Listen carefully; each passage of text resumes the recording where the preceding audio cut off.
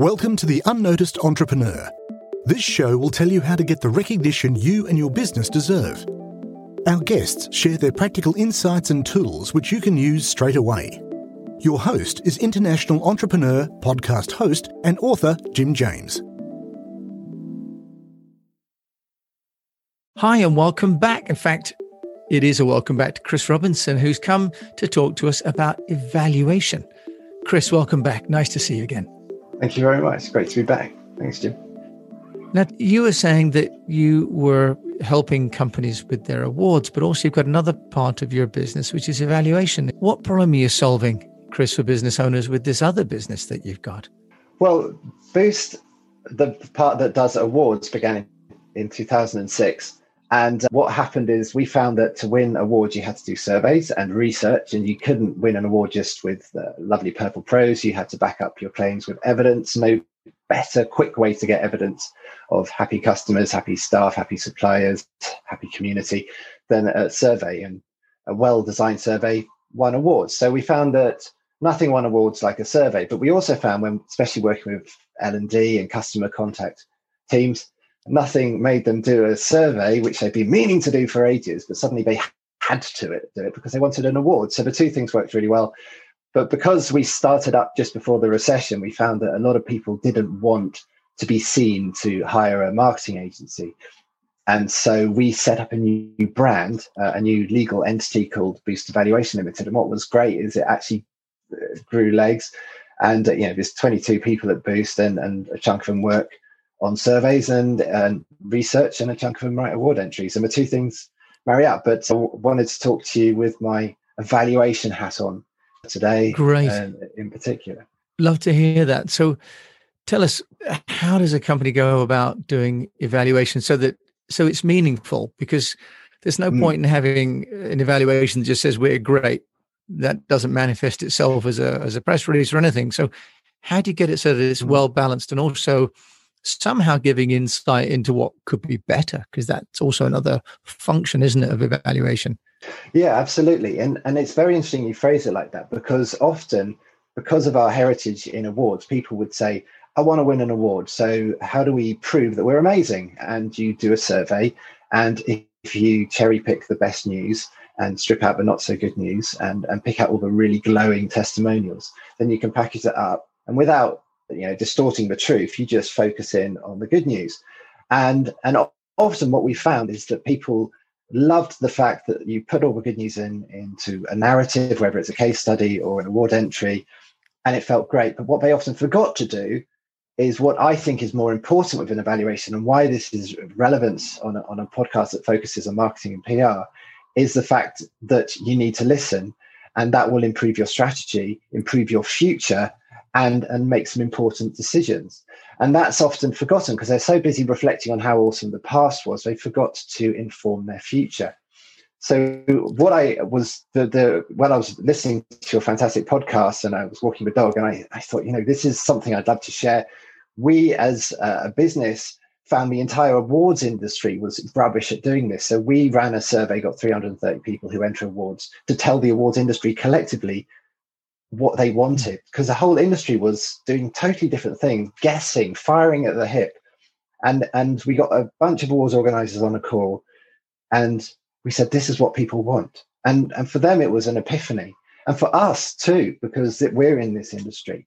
And it made me think, God, if we hadn't have done that, no one would have done it. And the whole industry would continue firing from the hip. And we're doing it. We're working with a recruitment company that said, we want to enter an award. And they've stopped entering awards, and they're focusing all their energy on a customer survey, which is literally about to go out. And we're working with some training departments who are all about, we have had to reinvent training for the last year. What did we do well? What do people want to go back to? But what do they want to stick with now we've done it? Do they like digital learning? And a lot of companies have had to reinvent themselves and come up with entirely new propositions. And they need to learn from the process and not just go back to the status quo and but actually find that the future is probably different, but in what way?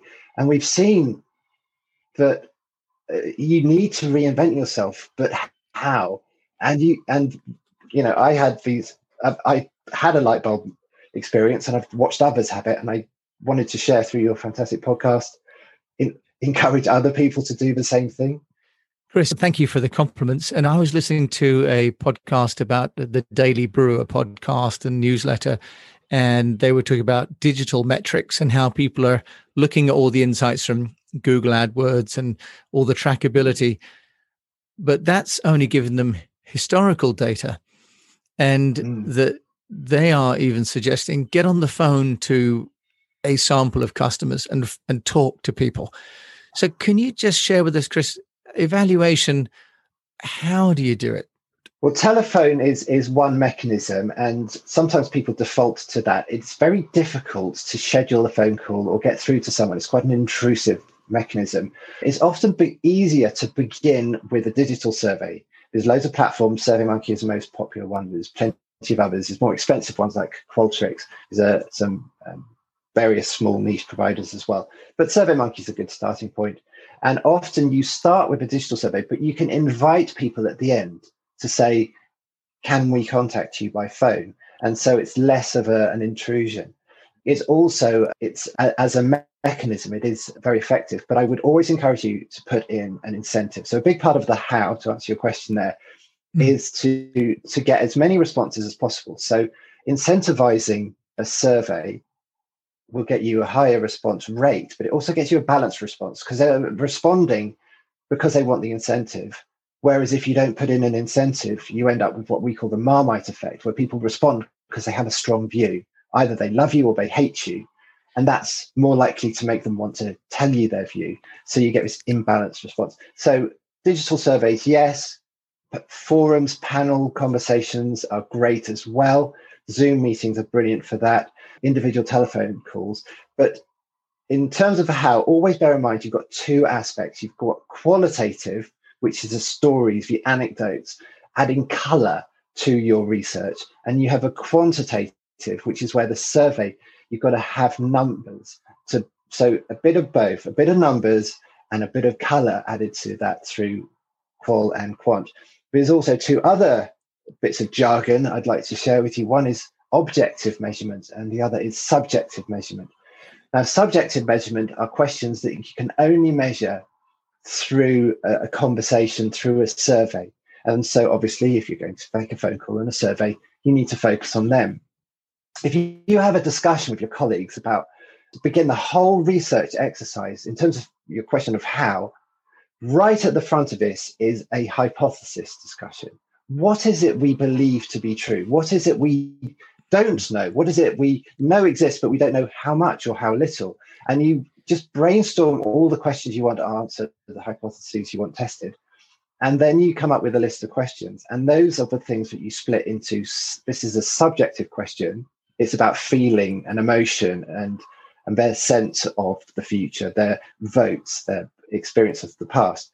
These are sense things, they're subjective, stick them in a survey or a phone call. Then you get objective data.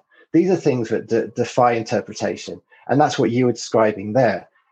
These are data that you can get from Google Analytics or from, you can get objective, which is somewhere between the two, like Trustpilot scores, but it's a reflection of the past and it is tracking data points. So when you are coming up with your evaluation strategy, start off with a discussion about what are we trying to prove? What are we testing? What are our hypotheses?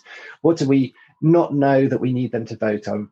Come up with that list, divide it into qualitative and quantitative and subjective and objective. So it's 4 different bits of jargon, but it is a process. What you must never do in the how is just dive in and just write a survey and chuck it out there, because you'll come back to it and think, God, I wish I asked a different question, or I should have phrased it differently, or it shouldn't have been an agree to disagree like question. It should have been a vote or a scale.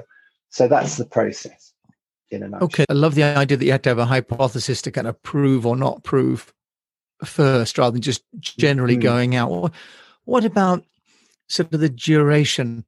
Is there kind of some sort of magic number or of either questions or duration? That's a very good point. And yes, dropout is a major problem. Bain & Co. published a book called The Ultimate Question, and their philosophy is that it should be one question And that question is the most popular question, and everyone's seen it a million times. It's on a scale of 0 to 10. Would you recommend us to your friends? And so that's called the Net Promoter Score. It's the most popular question out there. And it's one question. And the whole philosophy is you just ask one question. However, I think that's overdoing it a bit.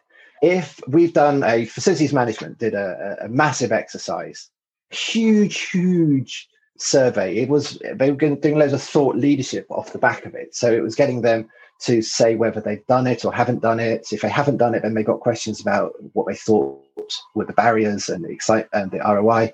If they have done it, they reflected on what works and what didn't work. So it's a massive, complicated, multi-path survey.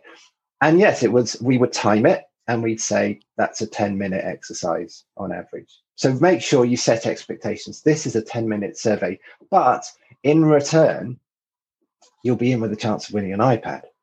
So you've got a bit of a what's in it for me.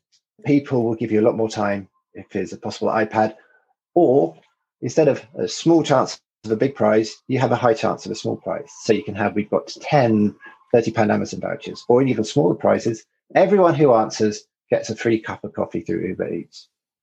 The other aspect or strategy seems to be to have multiple surveys, a bit like a funnel. So have you experience in having maybe sort of a short survey with a would you be willing to answer more questions? What about that, Chris? This sort of ongoing survey where you're funneling people into becoming almost sort of a shortlist focus group. Is that a strategy that you've experienced with as well?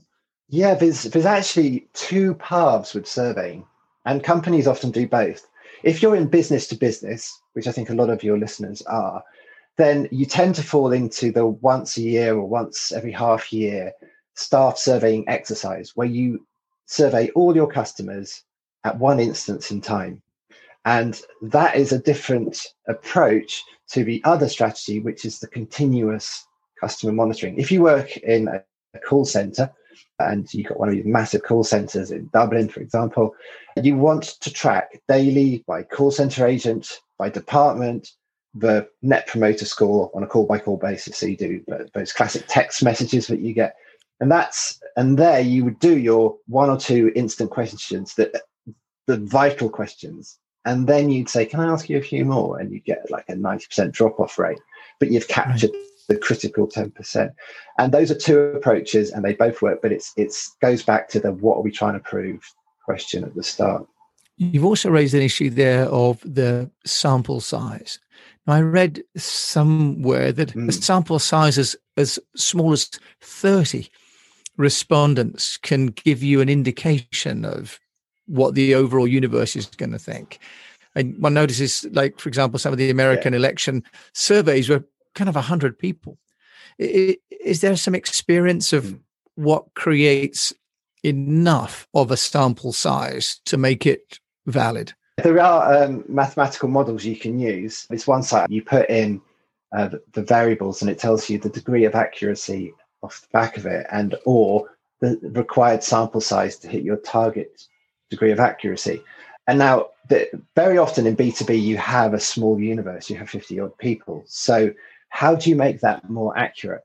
The trick that we recommend is having a 10-point scale, because we find that statistics, whatever surveying technique you use, whether you're surveying 10,000 people or 10 people, you'll find that you get a wobble of the statistic. You keep refreshing the survey and you're monitoring it, and it wobbles and wobbles and wobbles, and the wobble becomes smaller and smaller and smaller over time until it becomes rock steady. And no matter how many more responses you get, it's really not going to change much.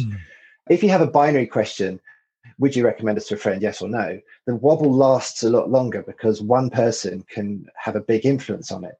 If you have a 10-point scale, the wobble settles down a lot faster. So if you're doing a smaller group using a 10-point scale like the Net Promoter Score, but using it throughout, the maths suggests you get it stabilizes much quicker.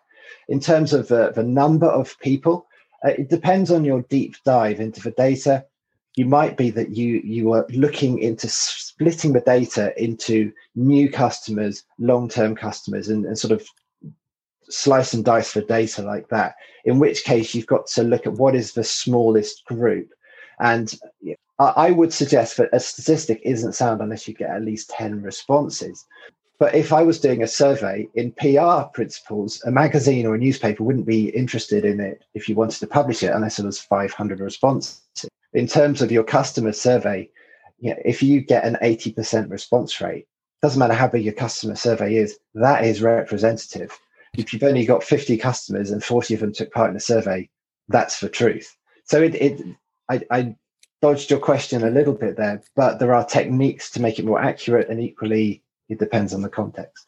Yeah. What about the survey with your suppliers, for example, and your partners, and also your staff? Because in Speak PR, we talk about 3 different audience groups. Chris, we talk about your external customers, but also your staff and your suppliers. Your partners can make a big difference. What's your experience of sort of evaluation there? Yeah, interesting. Employee surveys, there are a lot of debates. One is about anonymity. We're dealing with a Swiss telecoms company, and they're quite upfront and say, right, it's not an anonymous survey. We know exactly who you are, and that's just our culture, and that's just how it is. Whereas a lot of organizations, particularly organizations where there might be a union involved, anonymity is essential.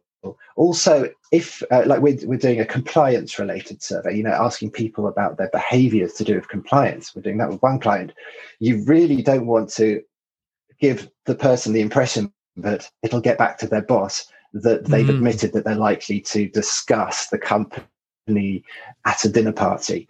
So you're asking sensitive questions. Anonymity is a big thing there. And staff surveys, you want to give anonymity. With customer surveys, you want to know who says what. And you don't need to worry about anonymity that much. You don't have to say, don't worry, it's completely anonymous, say what you like. So they're different in that respect.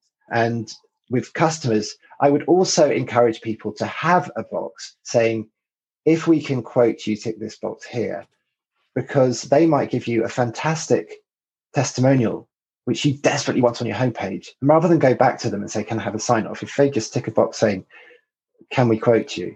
You can actually harvest loads of snappy, spontaneous quotes. And I mean, you're a PR professional. You know how hard it is to get a testimonial out of people. And then when you do, it feels like a PR testimonial. Yeah, whereas sometimes your dream, snappy, the sort of funky soundbite you might get on a film poster, you're more likely to get out of a survey where people are actually being really brief. It's like, oh, wonderful company, love working with you. Oh, yeah, I don't mind you quoting me. And so it's very different. But staff surveys, I would encourage you, be anonymous, truly anonymous. That's why, this is partly why we're kept in business, because we can say we're using a third party. Your responses will not be shared with anyone within the business. But yeah, anonymity is a debate. It's worth having. Make decisions, because if you do anonymity, you lose the ability to send out reminders accurately and also to attribute problems. And there is a grey area. Sometimes you want to know which department they're from, but you just don't want to know their name, so that you can go back to the manager and say, you got a bit of an issue, mate. Chris, what sort of costs are we looking at? Can you give us some idea, even just what does it cost for MailChimp? Well, SurveyMonkey, there are free licenses so that you can just sign up. It'll be peppered with adverts and very limited in the number of people you can send it to. But equally, there's a whole grading scale of how much you want to pay. So if you're happy to pay £200-300, you can get a decent license and lose for branding and have lots of questions. It's an American system, so you do have to adhere to American CAN-SPAM laws, and you can't use the mailing system to spam thousands of people. But SurveyMonkey is a great option, very, very cheap. There's loads of equivalents out there. And but in terms of hiring a consultancy to do it, we just charge consultants day rates. And so sometimes you can knock out a survey for £500, but then on the other side of the spectrum, there's often a 5-figure fee for a 2-year long evaluation strategy. So it is a bit of a piece of string. Great. Well, it sounds like the measure is whatever you have as your original hypothesis. That sort of creates the scale of the survey. Chris, if people want to find out about you, where can they find you? Our website is boost-evaluation.co.uk, and its services are listed there. Thank you so much, Chris Robinson, for joining me today on the Speak PR podcast. Lovely talking to you, Jim. Thanks for having me back. Thanks for listening to this episode. And so we wish you the best of health, a sustainable business or a profitable one. And if you're in business, just listen and do some evaluation of your customers, but I also encourage of your team and your partners so that you can get some guidance into what they need from you going forward as we get out of lockdown. Thanks so much for listening to this episode of Speak PR.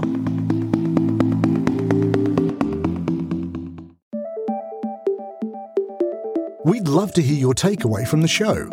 Visit theunnoticed.cc where you can leave us a voice message and also ask any questions you have on getting noticed. If you like the show, then please follow or subscribe and share it with a fellow entrepreneur or on your social channels and at Jim A. James.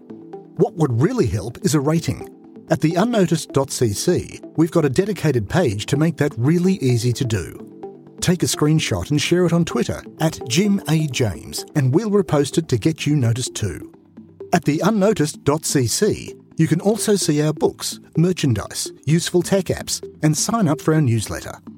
Until we mic again, keep on communicating.